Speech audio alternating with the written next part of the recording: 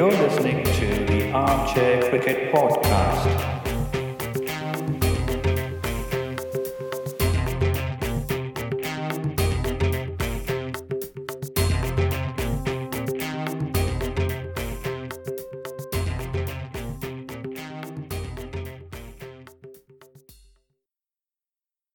Hello, everyone. Welcome to the 9th episode of the Armchair Cricket Podcast. This is a podcast focusing on Test cricket by Armchair Critic South Game. We're recording this episode on 16th of February after witnessing a piece of cricketing history being rewritten at Kingsmead, Durban, South Africa. So keep listening to our podcast and also introduce this to your cricket-loving friends. Thank you so far, for all your support. You can find us on Podbean, Apple Podcasts, or Spotify, and other podcasting platforms, whichever you use. Just look for Armchair Cricket Podcast. You should be able to find us there quite easily. Wherever you listen to us, do not forget to leave us, a 5-star rating and share your comments or share your thoughts in the comment section. I would also like to wish, I would like to express our gratitude to Guerrilla Cricket South Africa radio commentary team and 1WSR Radio Network in South Africa for giving us a nice boost on their broadcasting platforms, because they played a part of our episodes, one of our episodes during a tea break in the ongoing test match at Durban. You can reach out to us through email. Our email address is armchair.cricket@gmail.com. You can also follow us on Twitter. Our Twitter handle is @armchaircrickpod. You can find us active on Twitter during an ongoing match. You can join us there for a banter. Now, having said that, I have with me, like always, Ajit, who is my co-host. Hello, Ajit. How are you doing? Hello, Giri. I'm doing good. So, as you rightly pointed out, some very interesting test match today to discuss for us. Yeah. But you must also be happy that one of your heroes is celebrating his birthday. Michael Holding, you mean? Yeah, the Whispering Death.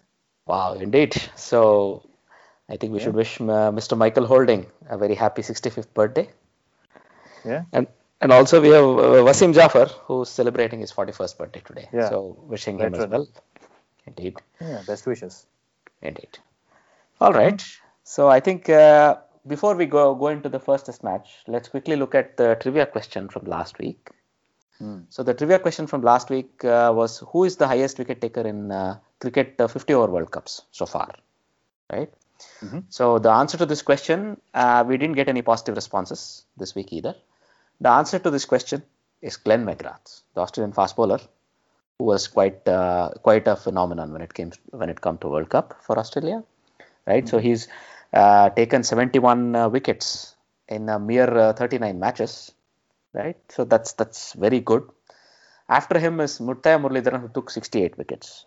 But the most important thing that we can I think point out when it comes to McGrath is he was very instrumental. He's a triple World Cup winner. He's a hat-trick World Cup winner with Australia, right? 99, 2003, and 2007. And I think he played a very crucial part in each of those tournaments, as far as the bowling of Australia goes, and I think he led their attack very admirably. Right? Yeah. So it's a very nice list when you look at this list, that of all the people who have taken very high number of wickets in World Cups. You have Wasim Akram, you have Vas, you have Srinath, you have Donald, right? Imran Khan. All these form the top 10. Shane Warne, I think, rounds it off. So it's a really a list of who's who when it comes to the best bowlers in their time. Therefore, I think this is also a good way of looking at really good one-day performances from bowling perspective. And, you sort of peak in the World Cup, be it football, be it cricket, be it any other sport. You when you peak in a world championship, it really shows how good you are. You are able to perform at the highest level, at the highest stage. So it's really good to see. And he sort of rightfully takes his place at the top of that list, Glenn McGrath. Right? All right, then. That was the question and the answer. If you can wait until the end of this episode, we will also give you another trivia question for next week. And we are always very keen to hear your thoughts, your comments, and also, the answers to these questions.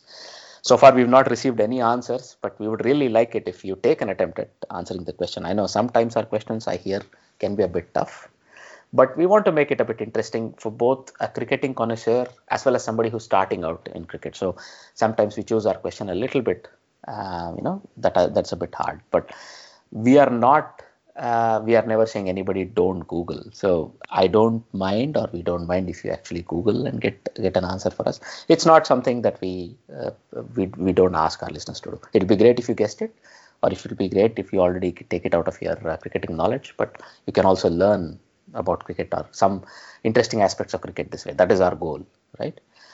All right then. So Giri, shall we quickly then get to the first test at Durban? Where, Yeah. I mean, what a match! What a match! This is the prime example of how Test cricket should be played. I think this just shows the longest format of the game is still alive and kicking. I don't know if it was ever dead, but it just proves itself again to the world that unbelievable. I think I didn't say that I would eat my hat in one of our previous episodes, but if I had said that, I would do that. I don't gladly, think gladly, yeah. No. Well, I had put down Sri Lanka pretty badly. I have to say, I had given them no chance after their dismal performances in Australia. I was expecting no less from them. But wow, unbelievable. If you look at what happened at Durban, Kingsmead, I think they proved me wrong. They proved me wrong in the most incredible way. I think there was a fantastic test match, like I said. I'll just run through the scores, and then we can do a short summary, and then we can discuss the more intricate details. Sure. So Sri Lanka won the toss at Durban, which, like any other South African pitch is pacey. But I think we discussed this in our previous episode that this was expected to be a bit spin friendly, even for a South African pitch. That was the expectation. And this is the home ground of Hashim Amla as well as Keshav Maharaj. So these two guys were playing at their home ground. So Sri Lanka won the toss, and then they elected to field first. South Africa, South Africa had a top order collapse. So they lost their first 3 wickets for 17 runs. Aiden Markram, Dean Elgar, and Hashim Amla, all three of them got out cheaply. And I think then in walked Temba Bavuma, and along with Faf du Plessis, the captain, they put a steady partnership for about 72 runs, I think, to stabilize the innings a little bit. But then Bavuma got out when the score was 110. And I think after that, Faf du Plessis and Quinton de Kock, they put on a much needed partnership. I think Faf du Plessis was in his 30s when he got out, but then Quinton de Kock, he played the quintessential counter-attacking innings that we have, that has been associated with him, that he is identified with in the Test cricket or one-day cricket. He's known for his counter-attacking innings, and he played one of those. He made 80 runs, and I think thanks to him, along with some support from Keshav Maharaj, who scored 29, quickfire 29, and also, Dale Steyn held his ground for a bit. So with those contributions, South Africa made it to 235. They were all out for 235 inside of 60 overs. So that's, if you count the number of overs, it's more like 2 sessions. Although we can, I think it stretched to beyond it stretched to the third session as well. But Sri Lanka began, Sri Lanka began steadily, but they lost their first wicket at 19. So Thirimana got out to Steyn. I think he was fishing outside off stump, and then he got caught behind. He's an opening batsman. We expect more to him to do from him, But unfortunately, he got out very quickly. This guy Fernando came in at one round. Oshada Fernando, not Vishwa, but Oshada Fernando. There were some starts there in the middle order. Fernando scored 19. Mendes scored 12 runs, and he got out to Philander. Karunaratne was there on the other end when Fernando got out as well. I think Karunaratne, the captain himself, got out for 30 runs. And Sri Lanka were in the end, I think, I would say they lost their way basically. And apart from this guy, Kushal Perera, he modeled his batting on Sanath Jayasuriya, and this guy played a counter-attacking innings. I think him and Dhananjaya De Silva, both of them played. I think they had I think they had a good partnership, but not long enough to make an impact. But Kushal, he was the guy left out towards the end. He had to play with the tail. But surprisingly, the debutant, Ambul Denia, I hope I got his name right. Ambul Denia, he made 20 odd runs. He made 24 runs and supported Kusal Perera. And thanks to these guys, in the end, Sri Lanka made 191. I never thought they would make it that far, but in the end, they made 191 runs. So the lead was 44 runs. So South Africa had a healthy lead of 44 runs. And on this pitch, looking at the batting performances from both sides, this was a good lead, I think, because with the bowling attack that South Africa had, they could always score quick runs, put a lead of 400, 450, and then basically take Sri Lanka down. Sri Lanka would not have a chance to bounce back unless they really fought hard. But surprisingly, South Africa, they were not so bad. They began well. Top order did not contribute profusely. They were there with some starts, but they didn't capitalize until Faf du Plessis and again Quinton de Kock, another counter-attacking innings. Those two guys helped South Africa reach a good score. I think they were, if I'm not wrong, I think when Quinton de Kock got out, they were 191 for 5. So you add to that 44 runs lead. That's about 235, 240 runs lead they had by the time Quinton de Kock got out. And then I think Faf du Plessis also had a small partnership with Vernon Philander, who got out at the score 251. The sixth wicket falling at 251. Another 8 runs were added. That's it. So by 259, South Africa were bowled out. Indeed. Unbelievably. I mean, they lost their last 5 wickets for just 8 runs. And if you look at this in the context of the whole match, I think this made a huge difference. Because they could have easily added another 50 or even 100 runs with 2 set batsmen like Quinton de Kock and Faf du Plessis. Also with all-rounders like Philander and Maharaj is also, able to contribute with the bat. If they had done, if they had spent more time with the crease, I think they would have taken Sri Lanka out of the game. But Sri Lanka, full credit to them, especially Ambul Denia. Ambul Denia, he got 5 on his debut in the second innings. So that's well done to him. And then the other seamer, Vishwa Fernando, who reminds me a lot of Chaminda Was. Indeed. That's very similar in stature, also in action. So this guy got 4 wickets. And, together they bowled South Africa out for 259 runs. But, we have to talk about Sri Lanka's second innings. I think that was unbelievable. Sri Lanka had a very good opening partnership. They had a very steady partnership.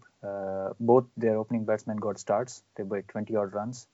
When Thirimana got out to this guy Rabada, he was the first guy to fall. The score was 42. And when he got out, I think in the very next over, Karunaratne also got out to Philander. So they were 42 for 2 down, and then in walked Mendes, and Mendes got out for a duck. So the Sri Lanka were on the mat, basically. They had lost their 3 wickets for 52 runs, staring at a target of 304. I forgot to mention that. So Sri Lanka had a target to chase, and that was 304 runs.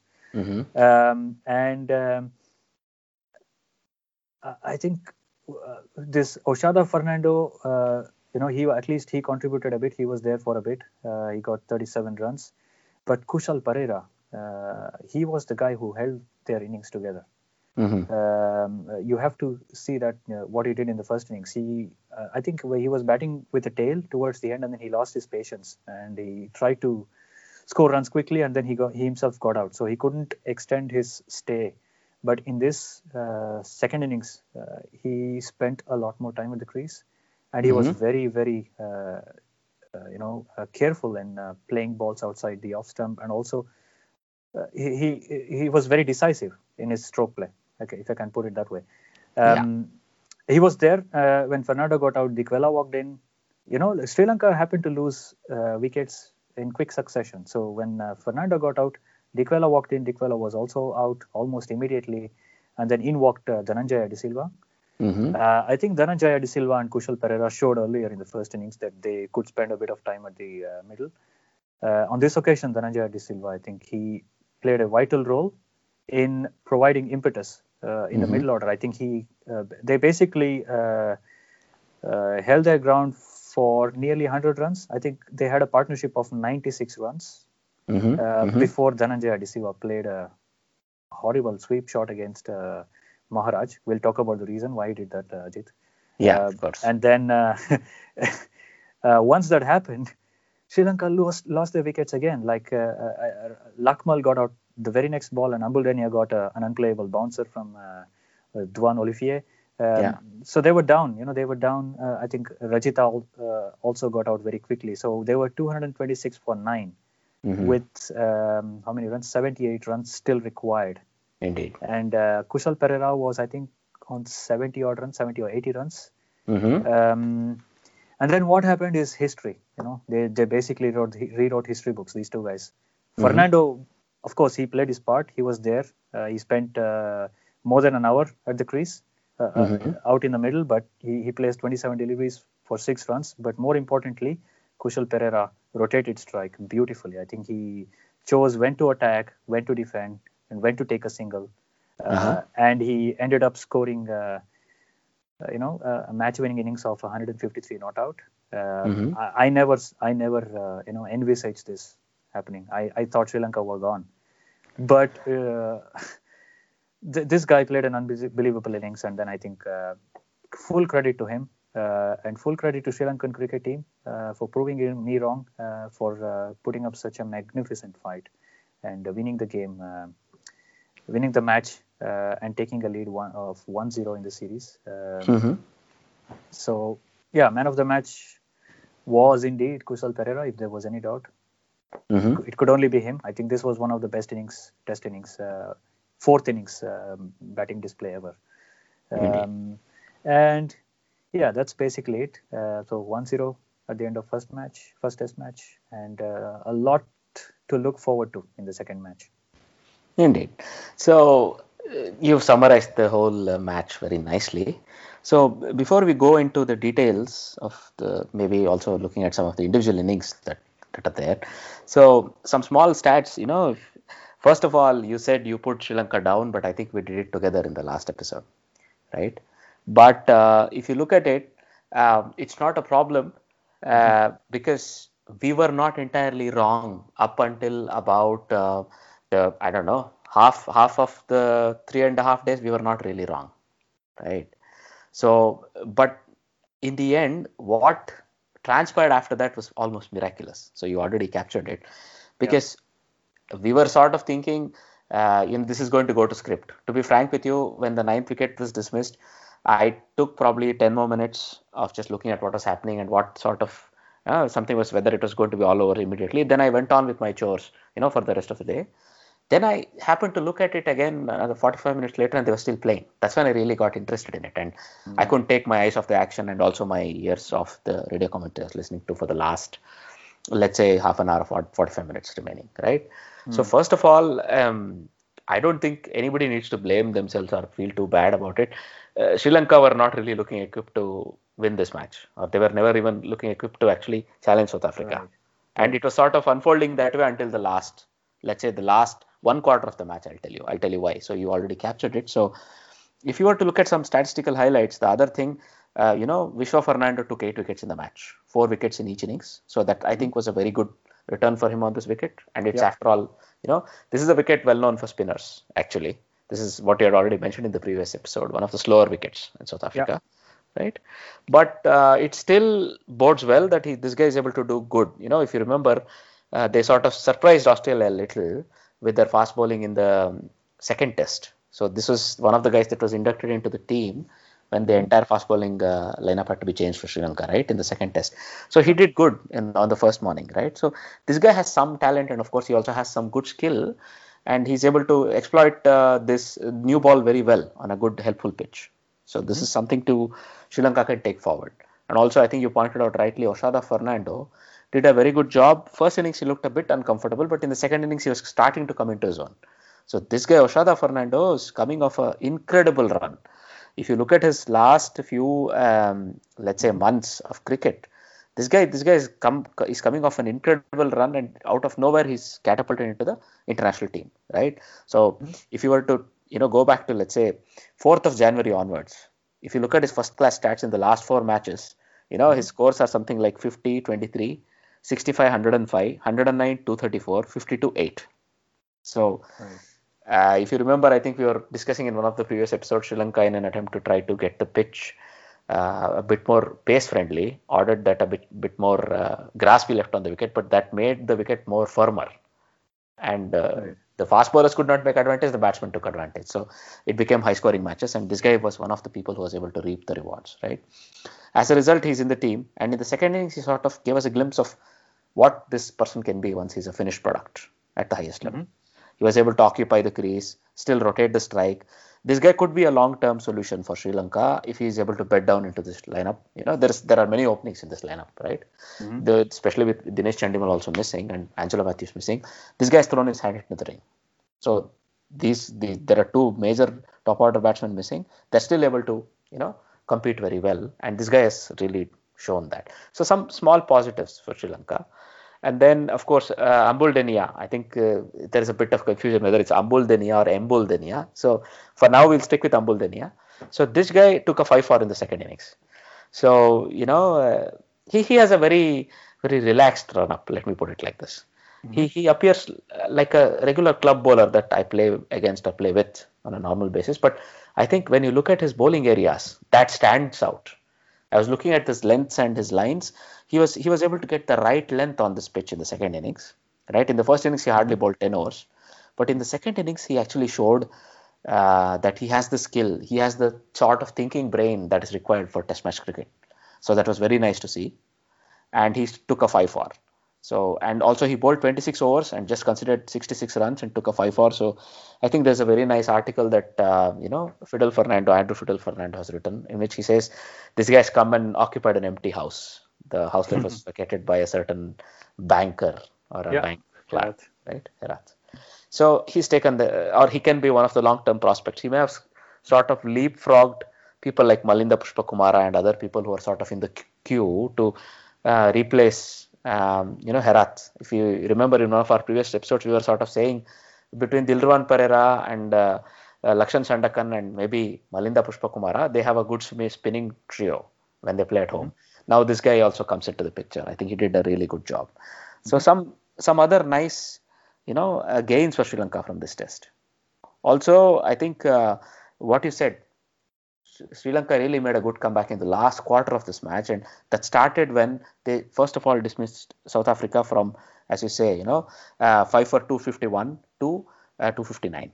So in a matter of 8 runs, South Africa were dismissed, and that was probably the turning point, or that's where the match started turning, right? But then it's still going to script if you're a South Africa supporter, and you've already captured very nicely. Both the openers got a start, but they couldn't go on, right? And then usually Karunaratne, the captain, and also Mendes, right? Kusal Mendes, these both are very good in the second innings. And I was expecting one of them will stand up and sort of get counted and try to show that, Kusal Mendes has played quite a few rearguard knocks. Even as late last year, he played a knock with Angelo Matthews, right? To sort of take Sri Lanka to a draw, right? So with all this in mind, when they were all gone and the score was still only 52, you thought, oh God, they're in trouble, right? And then it slowly became 4 for 110 with Oshada Fernando got out and 5 for 110 when Nicholas dismissed. You sort of saw the writing on the wall. So until then, we were still right, sort of, in our predictions. Then the script starts turning, right? As you say, Pereira, along with De Silva, I think De Silva is sort of made to earn his spot in the top order back. He's purposely held back and played behind Dikwella because Dikwella is a bit more attacking. Normally, you would think with Pereira being an attacking option, you would probably promote De Silva to play with Pereira and keep Dikwella to play with the tail. But because there were still many runs left, probably Sri Lankan management chose to promote Dikwella and see if he could score a quick 50 or a 60 and try to put more pressure on South Africa, but that didn't happen. Then the script, as I said, started turning, and I think Dhananjaya De Silva played a very rash shot. So you already said we'll discuss it. So I think it was a thought-out decision or a thought-out dismissal by South Africans. They did it well. So this brings us to 2 points. One is how he was dismissed and who was the bowler who dismissed him. So the bowler who dismissed him was Keshav Maharaj. But do you think Keshav Maharaj bowled enough in the second innings, or did he bowl enough at that stage, do you think, Giri? I think there are 2 points we have to look at here. In the first innings, he bowled only 3 overs, and South Africa themselves bowled 59.4 overs, so almost 60 overs. So he bowled just 3 overs out of that, okay? And maybe that's okay because it's still the first day or second day pitch, and there is not enough turn on offer. Exactly. He went for 16 runs, so that's fine. In the second innings, South Africa bowled, all in all, I think 85 and bit overs, so almost 86 overs. Out of which Keshav Maharaj bowled 20 overs. Yeah. So the remaining 66 overs were shared between the quickies, the fast bowlers. So Vernon Philander was out of commission because of an injury, so he didn't bowl, I think, in the session after lunch. So in the second session, he was basically non-existent. Yeah. So they had to share bowling, the 3 quick bowlers, Steyn, Duan Olivier, and then Rabada. These 3 had to share the bowling. And then finally, Keshav Maharaj was brought in, I think maybe as a last resort. That was only for his second spell, I think. His first spell did not yield any wickets, so he was brought in for a second spell or a subsequent spell. I don't know if it's second or third. Maybe there was a short 1 or 2 over burst before the lunch break. I don't recollect that. But so when he was brought in, I think they were kind of desperate to find a way to break this partnership. They had 90 odd runs partnership between Kusal Pereira and De Silva. So they had to do something there. And 20 overs in this context, out of 86 overs, I think it's a little less. Maybe the quick bowlers needed a break. And maybe he could have rotated, I think you mentioned this offline, that Keshav Maharaj bowled from one end while another quick bowler, be it Rabada or Steyn or Olivier, they rotated basically amongst themselves. This end was fixed, and he wouldn't allow them to score runs or anything, bowl tightly, like Jadeja Jadeja, for example. Exactly. So I think maybe Faf du Plessis kind of took it for granted that they were going to get their wickets. They thought they had enough runs on board. Maybe they had. Maybe they didn't execute their plans well enough. Although, could be. De Silva got out, and then there was 3 other wickets which fell after him. But did he take it too lightly? What do you think? He may have. We discuss about this when we talk about certain Indian captains, right? Because we come from a slowish pitch when we play at home in India. They are not good captains of fast bowlers. One of the things that led to India losing the series in England was not just that the Indian batsmen let the Indian team down, but also that as a captain, you're still not sure of how to use your resources. You have fast bowlers in the team, but you're not used to captaining them in your own conditions, right? Right. That could be a problem. So maybe Faf du Plessis is facing the same problem when it's turned around. So he's so used to, captaining fast bowlers. He knows the sort of fields, the sort of thinking, and when to introduce this faster bowlers. He doesn't have to think too much. But on the other hand, when it comes to spinners, this is a skill that he needs to learn as a skipper, right? As you said, as a skipper, you would probably, the moment Vernon Philander hobbled off, this guy used to be the guy who used to hold one end up, right? So that the other guys could get wickets. So the moment he's not there, then you would naturally turn to a spinner. So this was a very, a good point you brought up, because when Dhananjaya De Silva was dismissed, I think Keshav Maharaj sort of proved a point when he took 2 wickets in 2 balls. As you said, Dhananjaya De Silva was also thought out because it was a classic spinner's dismissal where you bring a deep fielder in, they brought mid-wicket in, and they allowed Dhananjaya De Silva, who was on 48, to see a gap where he could get a 50 easily, right? And then he drifted one in nicely, which he missed, and he was plumb, right? Yeah. He was initially given not out, but then I think Aleem Dar was having a little bit of a snooze. I think they had a bad match. The umpires had a bad match this one. We can also discuss this at the end. There's a nice point. Right? Sure. The point is, in this case, he was dismissed. But then next ball, you saw that earlier in the over, he had already shown that the ball was gripping and turning off the rough for the left-hander, right, Kusal Perera. So if he was bowling continuously, maybe as you say, the moment he held one end up, or he bowled one end continuously for the most of the middle session, I think South Africa would have wrapped the match up. Yeah. Right. Kusal Perera would have been dismissed, probably caught at point, or caught in the deep, trying to go for an adventurous shot when he saw the ball do too much. He was really not subjected to that. But that's one angle of it. So South Africa not using their spinner well. In the end, when you have 4 or 5 full bowlers, bowling 20 overs doesn't look bad in the end. But then the times when he bowled, or when he didn't bowl, more importantly, was probably very costly for South Africa. Yeah. Right? Yeah. This is a good point you made. The other point is that I think Faf du Plessis sort of lost the plot a little. Right? So the moment 9 wickets were down and there were still 78 runs left, South Africa, I think, relaxed a little in their mind. They knew it was going to be over, right? We all do this. It tends to happen on the cricketing field when guy one more wicket, he's out. But the point is, they never gave up, and that's where I would like to give a lot of credit to Kusal Perera. I think he kept that attacking mindset going. In the initial few overs, he sort of took singles earlier in the over, even for fast bowlers. Then he realized maybe Fernando may not last too many balls, so he then changed his game so that he would give only 1 or 2 balls to Fernando, right? So if you look at the partnership of 78, Fernando only scored 6, and there were a couple of buys as well. I think there were some extras. So if you can imagine, I think this guy by himself scored 65 plus runs in that partnership. Yeah, that's classic test match batting, especially under pressure while chasing a big target. That's like genius level stuff for me, right? And also he never lost his attacking instincts. He kept attacking. So when he saw a ball that was in his half, I think there were these 2 classic flicks that went to 6 in the deep square leg boundary of Stein. I think we were discussing this offline. Remember? Yeah. That was a good example. Even the winning shot, what he hit, that showed his cricketing awareness. There are 4 runs required, and you see, because you have a very strong cut, probably the third man fielder is a bit squarer than normal. Then this guy just glides one past slip. There's a slip, but he's still very clever to glide it. It's a one-day shot. Something maybe Faf du Plessis did not even anticipate, and he gets a 4 and the match is finished, right? He really deserves a lot of kudos. I don't know if you are following, Giri, the number of body blows he took and the number of injuries he had to go through. Yeah, I remember that. I think he had one on his hand. I almost thought he broke his wrist, basically, because he was writhing in pain. He was really down, and then gave it some, that magic spray and some painkillers, and then he was back on his feet. And exactly. I think that it was very gritty. I liked that very much in him, that character. Yeah. I think he was also hit on the head once. So on the badge.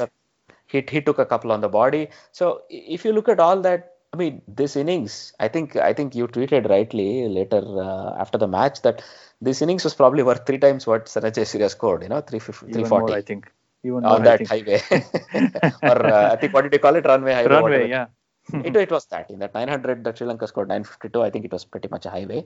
Because if you remember, neither of the team really completed their innings. They both had declared, and there were more than 1,400 runs scored. Yeah, India had 500 and then Sri Lanka had 900. So I would rather any day take a test match like this that ends in 4 days, but so much of interesting things going on, right? Yeah. This is one thing. The other thing, if I were to just look at his career a little bit, this Kusal Perera is indeed, he takes, mimicking Jayasuriya to a next level. Did you know he was a right-hander until the age group of 30? Yeah, I read this somewhere. Yeah. How do you do that?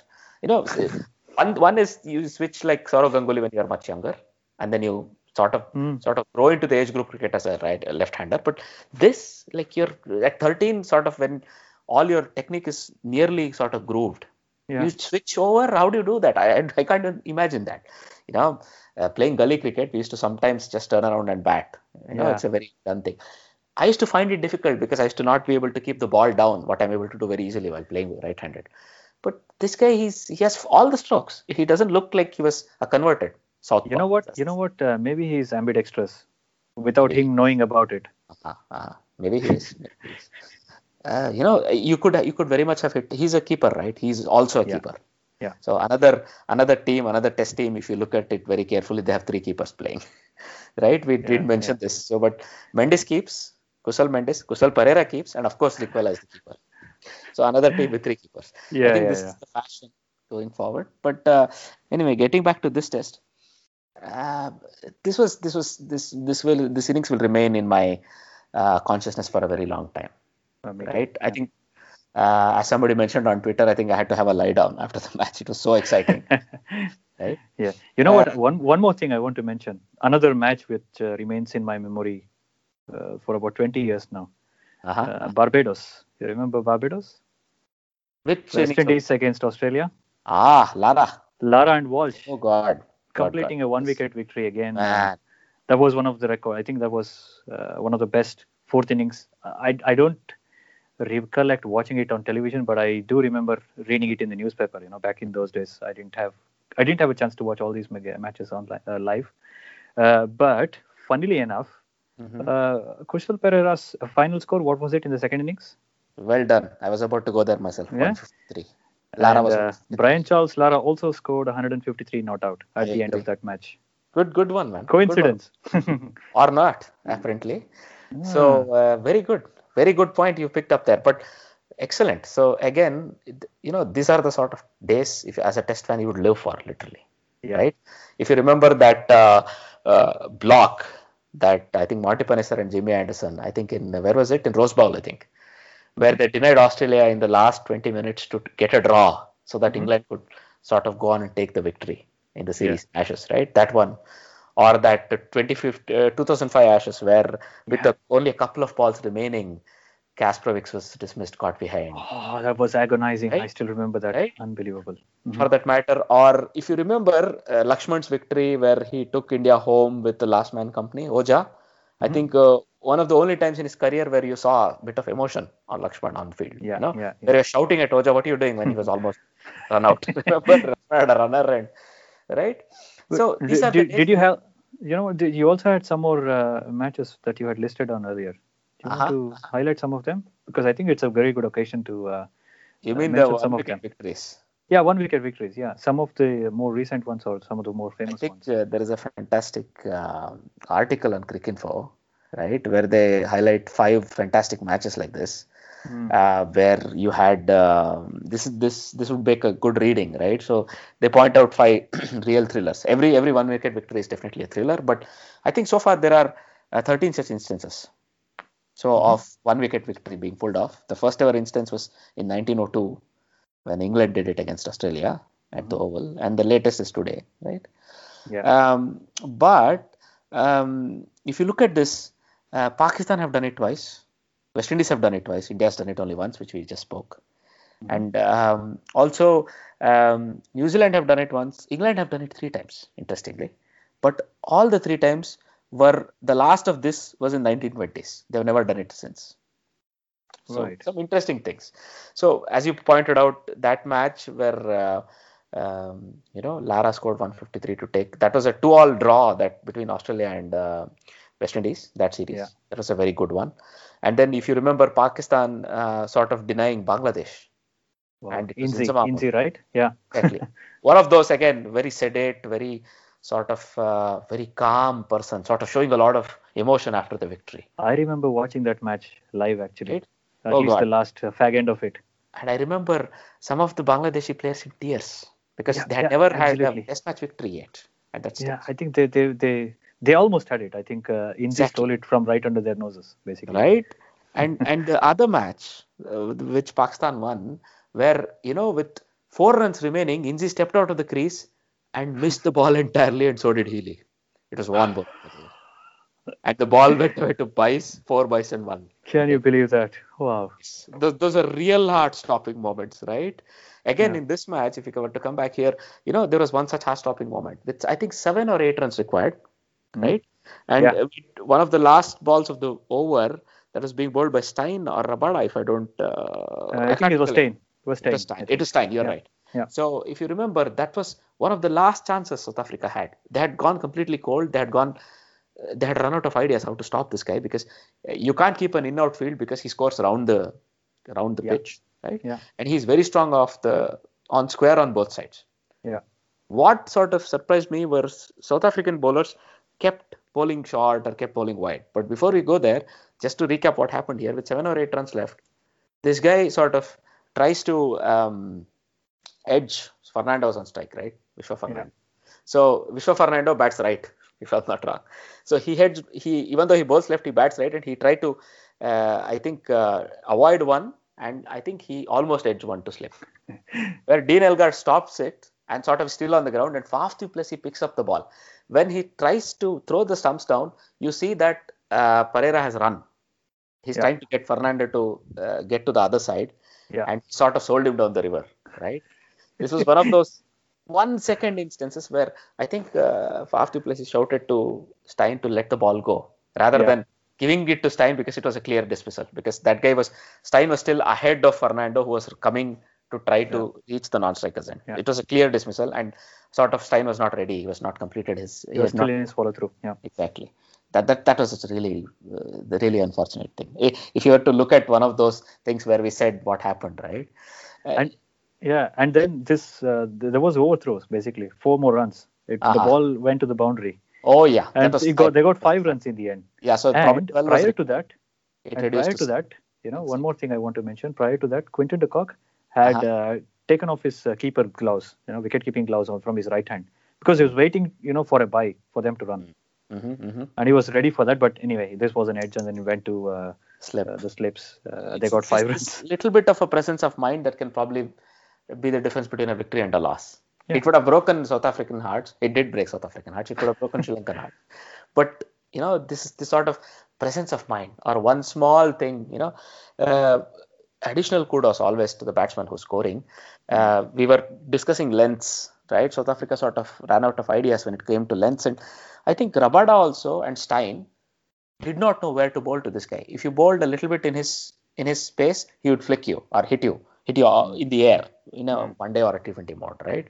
Yeah, let's not forget Kusal Pereira for a short point in time held the fastest ODI 50 record, and he's very prolific in T20s. So they're aware of that, and he sort of showed it multiple times through this innings when he cut hard for 4s or flicked hard for 6s, right?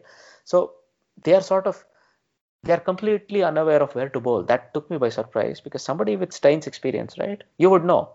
So there are just not two lengths on the good cricket pitch. So one is there are still Yorkers, that's fine, but you don't have to bowl short because you can, right? But what surprised me was the line that they continued to bowl. That was really surprising, and I think they played it to Kusal Pereira's hands there. Yeah, he plays so good square of the wicket. I mean, I think you make a good point. We can go on and on. I could go wax lyrical about Kusal Pereira's innings, or you could. But I think we should quickly wrap this up. One small thing to point out in the end, Vishwa Fernando has a first-class average of 7, right? So special kudos. He might be of a category of Chris Martin or Courtney Walsh, this sort of a batsman, or a Shannon Gabriel sort of a batsman. So with almost no qualms, one of those last vestiges of old school cricket where he can't bat much. So special mention to this, right? When it comes to how Kusal Pereira handled it. And before we completely go out of this test match discussing this, so I think we have to also say that, as you say, umpires had a shocker of a test match, right? Yeah. I think Alimdar looked really out of sorts, and both umpires looked really out of sorts. I don't know what is going on. Did you see any of this? No, I mean, I don't know. I mean, I think they were not in their best form. Let me put it that way. Maybe they were tired as well. Because the one... Yeah, go on. No, sorry. The one which Dhananjaya De Silva got out to, when I saw it live on television, I immediately knew it was plumb. It was going to hit leg stump. Exactly. But Alimdar gave it not out. I was wondering, why is this guy not, giving him out? And then, thankfully, South Africa appealed. And surprisingly, I think in the first innings, Sri Lankan first innings, Karunaratne was out LBW, if I'm not wrong.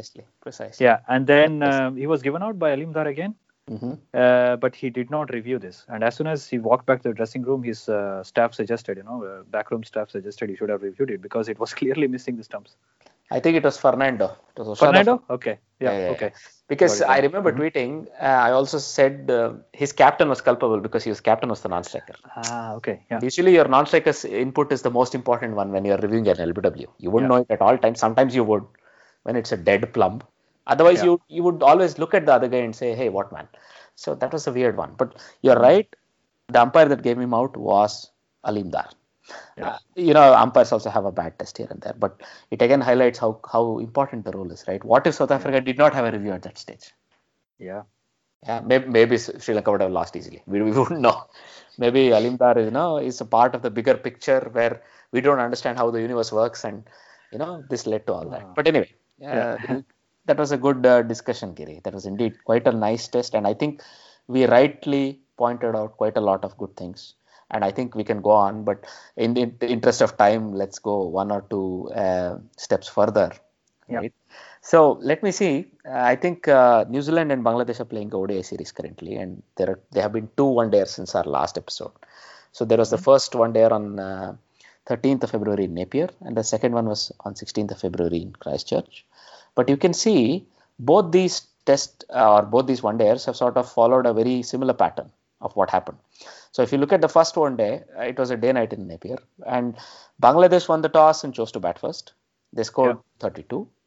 And then New Zealand chased it down very comfortably, right? So if you look at the scorecard, just to quickly summarize, I think they were still not ready, or they were still not in their own minds sort of ready to combat these conditions, which are completely different and alien as far as they are concerned, right? Bangladesh. So they, first of all, Soumya Sarkar had a good start. He was 30 of 22, but he couldn't carry on. The openers were dismissed easily. And then Mohammad Mithun scored a fighting 62, and he was supported very well by everybody in the tail. Mohammedullah and Sabir Rahman, though are full batsmen, could only make 13. But Mehdi Hassan Miraz scored 26, and Mohammad Saifuddin, who also is a all-rounder, he scored 41, and they were able to take Bangladesh to 232. But on that pitch and against in the prevailing conditions, that was not much of a total at all. So New Zealand bowled really well. They are giving Matt Henry a go in the series by the looks of it. So he took 2 wickets here. Trent Bolt took 3, and Santner took 3, and Lockie Ferguson took 2. So they were sort of shared the wickets very nicely among each other. And when it came to their turn to bat, Martin Guptill sort of finished the match by himself. He scored 117 at run a ball, right? And Henry Nicholls scored 53 as well. So by the time the first wicket partnership was done, 100 they had added, the match was sort of beyond any doubt who would win. Only thing was Kane Williamson did not score much, and Ross Taylor kept Captain company, and they finished the match off. When you look at the second one-day international, it's very similar. The only difference is New Zealand won the toss and chose to bowl, and this time it's at Christchurch. And very similar, the openers fail. Soumya Sarkar makes a promising beginning. He scored 22, but then he can't capitalize. Only difference, Mushfiqur Rahim had a 24-run innings. Again, Mohammad Mithun scores a 50. And then again, he supported all the way down the order, right? Again, Mohammedullah fails, but in this case, Sabir Rahman made a 43. He was one of the last recognized batsmen going. And I think a few good blows by Mashrafi Mortaza and Mustafizur Rahman hung around. They had, I think they were 9 down by already the 45th over or so, and they were in trouble there. And they somehow managed to get through and get into the 50th over, but then 226 was not going to challenge New Zealand again. So again, Martin Guptill scored a runner ball, much better than a runner ball, 118. In this case, it was almost T20-like. He had a strike rate of 135, right? And Kane Williamson came good this time. Henry Nicholls failed. And New Zealand wrapped up the match very comfortably. So there were 2 man of the matches for Martin Guptill. I think he's very happy with his World Cup preparations, right? And the next ODI, we'll have to see if Bangladesh are able to make a comeback. Because when you look at how they have been performing so far, it really they look like fish out of water in those conditions, right? So they have one more ODI where they can do something, and after that they have they have a 3 test match series. So as far as their preparations go for the World Cup, I think they have to be a bit more careful. Mashrafi Mortaza, I think, was good with the ball, but there was not much else to write home about. I think the last episode we were discussing, and I couldn't recollect the name, it was Taskeen Ahmed, the fast bowler who missed out. Yeah. I think they're missing him here in this pitch. He brings that pace and that raw energy. I think they're missing him. But overall, I think Bangladesh needs to step up their game a little. First of all, they need to be able to put up a total if they bat first. If not, New Zealand would chase it down easily, right? That was just a quick summary of what happened in New Zealand. If you were to go quickly to onwards, I think let's quickly look at Irani Trophy, Giri. Would you like to take us through that? Yeah, we'll do a quick summary. We can go through the details after that. So, rest of India played Vidarbha against Vidarbha at Nagpur. So, Vidarbha's home ground. for this Irani Cup, as it's called now. I don't know if it's Irani Trophy or Irani Cup. I think it's Well, Irani Cup call it now. what you will. Okay. Okay. So Rest of India won the toss and then decided to bat first. They made 330 runs in their first innings, thanks to a century by Hanuma Vihari, the India Test player. Mm-hmm. And along with him, Mayank Agarwal, the other Indian opener, he missed out on a century. He made 95. Uh-huh. Apart from them, we also had guys like Rahane and Shreyas Iyer and Ishan Kishan, keeper. But these guys did not contribute a lot, so they were all out for 330 runs. Mm-hmm. Sarvate was in amongst the wickets. The guy who won their Ranji Trophy basically was one of the key players. Mm-hmm. He got 3 wickets. Wakare got 3 wickets, and Gurbani, the seamer, I think he got 2 wickets.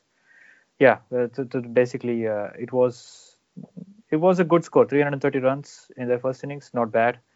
Vidarbha came back. I think their first innings was far better than rest of India's innings.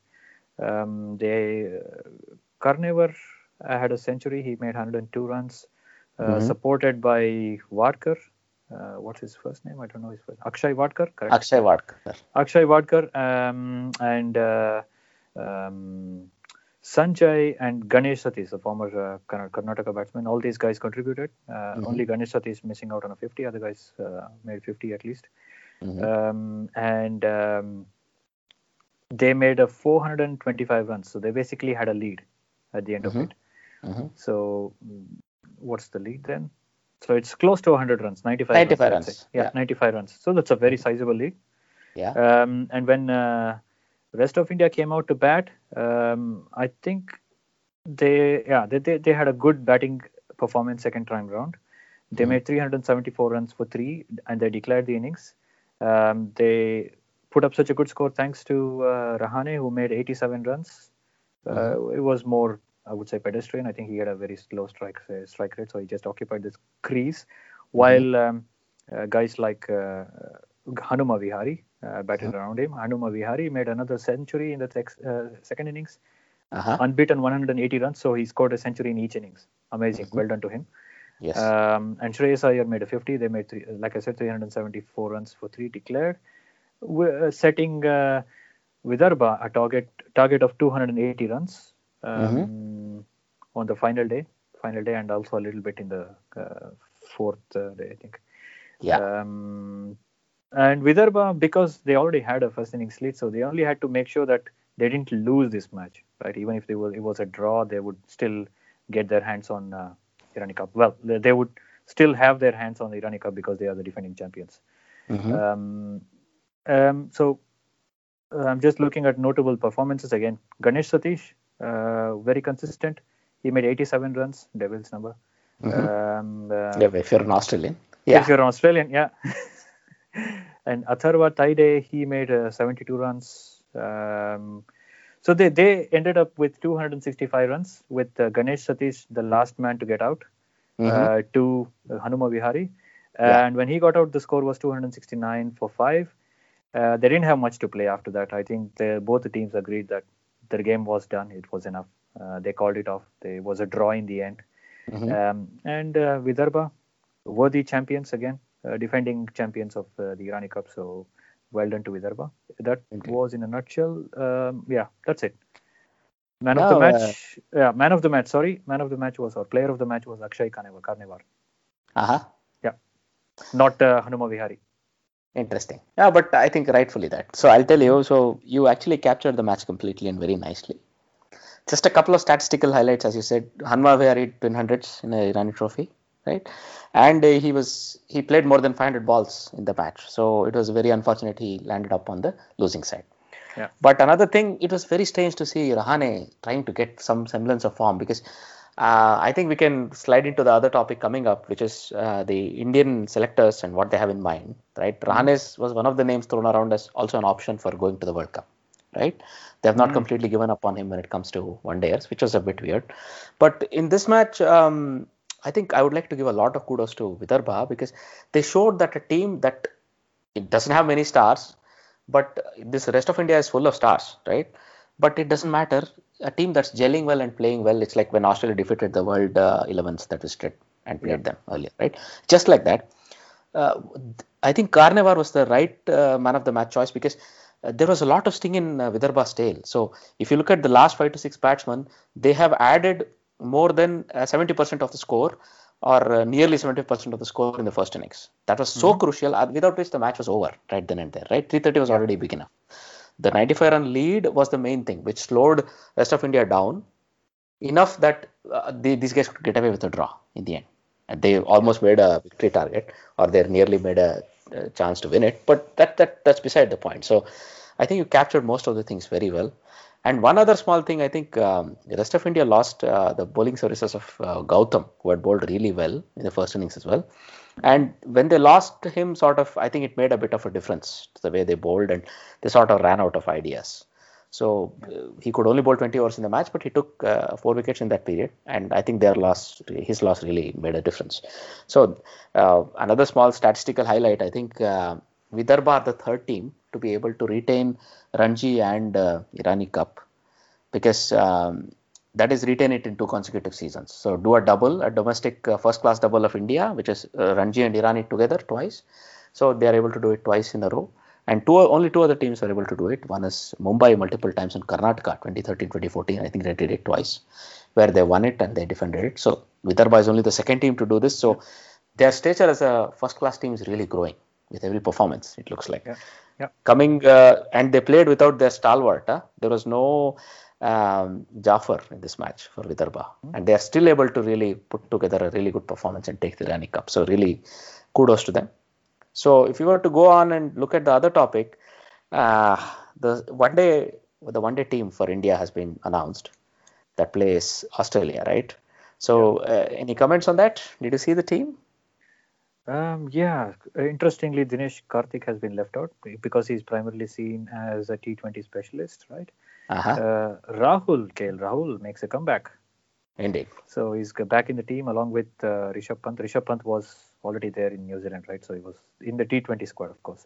And then who else? I think Bumrah will be back. Kohli is also back. Exactly. So we have the full strength, so to speak. Nearly. Yeah. So the idea is, I heard an interview from MSK Prasad where he claimed this is just a rotation. So he pointed out how Pant was rested after the Test series in Australia so that he gets a break. And then he came back in the T20s in New Zealand, and now Karthik has been rested. He did not indicate Karthik's career was over because of this, right? But when you hear some of the pundits out there, they sort of claim, like Sanjay Manjrekar and other people, they're sort of saying maybe his career is over, DK's career is over. It would seem a bit harsh if one were to look at it, but one could also understand if that was the way the Indian selectors chose, because, this guy Pant brings in something special. He's a left-hander as well. And he's only very young, 2021. Yeah. He has his whole cricketing career ahead of him, and he's shown enough promise in the longer formats, right? So I think it makes sense that they also try that he's given as many chances as possible. So that's also a very good point. So any other surprises you see in this lineup at all? Just looking at it, not a total surprise, but Vijay Shankar was already part of the lineup, so I don't see a problem with that. Yeah, I think it's basically the full strength team. Indeed. So you're absolutely right. So Rahul making a comeback says the selectors still want him to have a chance to prove, give some chances, and that's how Pant and Rahul are in the team, is what the chief selector said. So that's how we'll take it for now. But it's just a move from the left. Let's say it's not something we were really anticipating, right? DK being left out. Going forward, let's see how it pans out, because there are no more one-day matches left for India before the World Cup. So I think they've either seen enough of DK or they have left him out. We'll have to see when the World Cup squad is announced, right? We'll go into it in one of the upcoming episodes anyway. Sure. All right. Now, if you were to quickly look at BBL, Giri, a quick summary. Yeah, just to briefly point out, we had the 2 semi-finals played between Hobart Hurricanes and Melbourne Stars, and Melbourne Renegades playing the other semi-final against Sydney Sixers. Both the Melbourne teams won their semi-final, so it's a Melbourne versus Melbourne, so Stars versus Renegades. It's going to be interesting.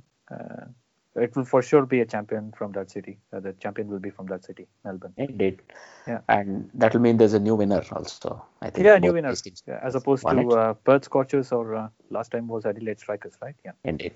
Yeah. So one other thing, I was reading about this a little bit, and the punters put Sixers ahead of Renegades, and they are favoring Sixers to win, right? This is just a quick wrap up. And then, of course, we sort of talked about Netherlands tour of Oman last week, and Netherlands have played 2 T20s in the quadrangular, the Oman quadrangular, and you can see that they comfortably won both their matches. They won against Scotland and Oman. And in the second match, they knocked Oman out of the tournament. And tomorrow they play their match against Ireland. And this is sort of more or less their place in the final is fixed. So in the next episode, I think we can also talk whether Netherlands have done really well and whether they probably win the tournament. Right? I'm looking forward to this. So the limited exposure they get, they're able to make use of it. Their performance is good and their preparation looks really nice. So it's very encouraging as a Dutch team perspective, and it's nice for us to follow this staying here in the Netherlands. So that's just a quick roundup. So if we were to quickly go on, we just have the housekeeping left, Giri, right? So first of all, I would like to quickly go to the trivia question for this week. We discussed a lot of things about the 1-wicket victories, right, in tests. So let's make our question about this, right? So in this case, the trivia question for this week is, who are the only 2 players to have achieved a victory by 1 wicket in tests twice? So when we were going through the list, we sort of went through the number of teams that did it twice. So that's a clue. And another clue I can offer is that of these 2 players, one of the players has done it twice for his country by leading the charge to victory. The other player was probably a tail ender, and he supported this, this player. What I can say is, bystander. Yeah, indeed, he was a bystander. And the thing is, they are not from the same country. They are 2 separate countries. So all these are close. So if you just look at the list, you'll probably already be able to conclude who these 2 players are. Right? Those are the hints I can offer. So once again, thanks a lot, Giri, for your very valuable comments and very lovely anchoring. I think I really like what you did with the first half of the episode today. So good work there. Thanks a lot for that. So I would like to thank our listeners, and I hope they keep listening to our episodes. You can get in touch with us on armchair.cricket@gmail.com or on Twitter @armchaircrickpod. Right, so we still have a lot of cricket coming up in the upcoming weeks. We'll have the final of BBL.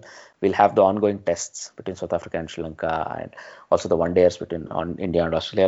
Really a lot of cricket to look forward to. So I hope you join us for the upcoming episodes.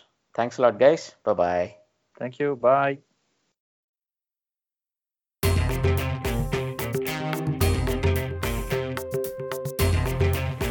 You're listening to the Armchair Cricket Podcast.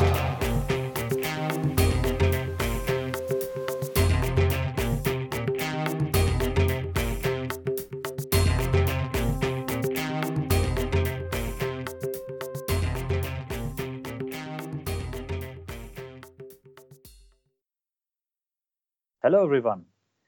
Welcome to the 9th episode of the Armchair Cricket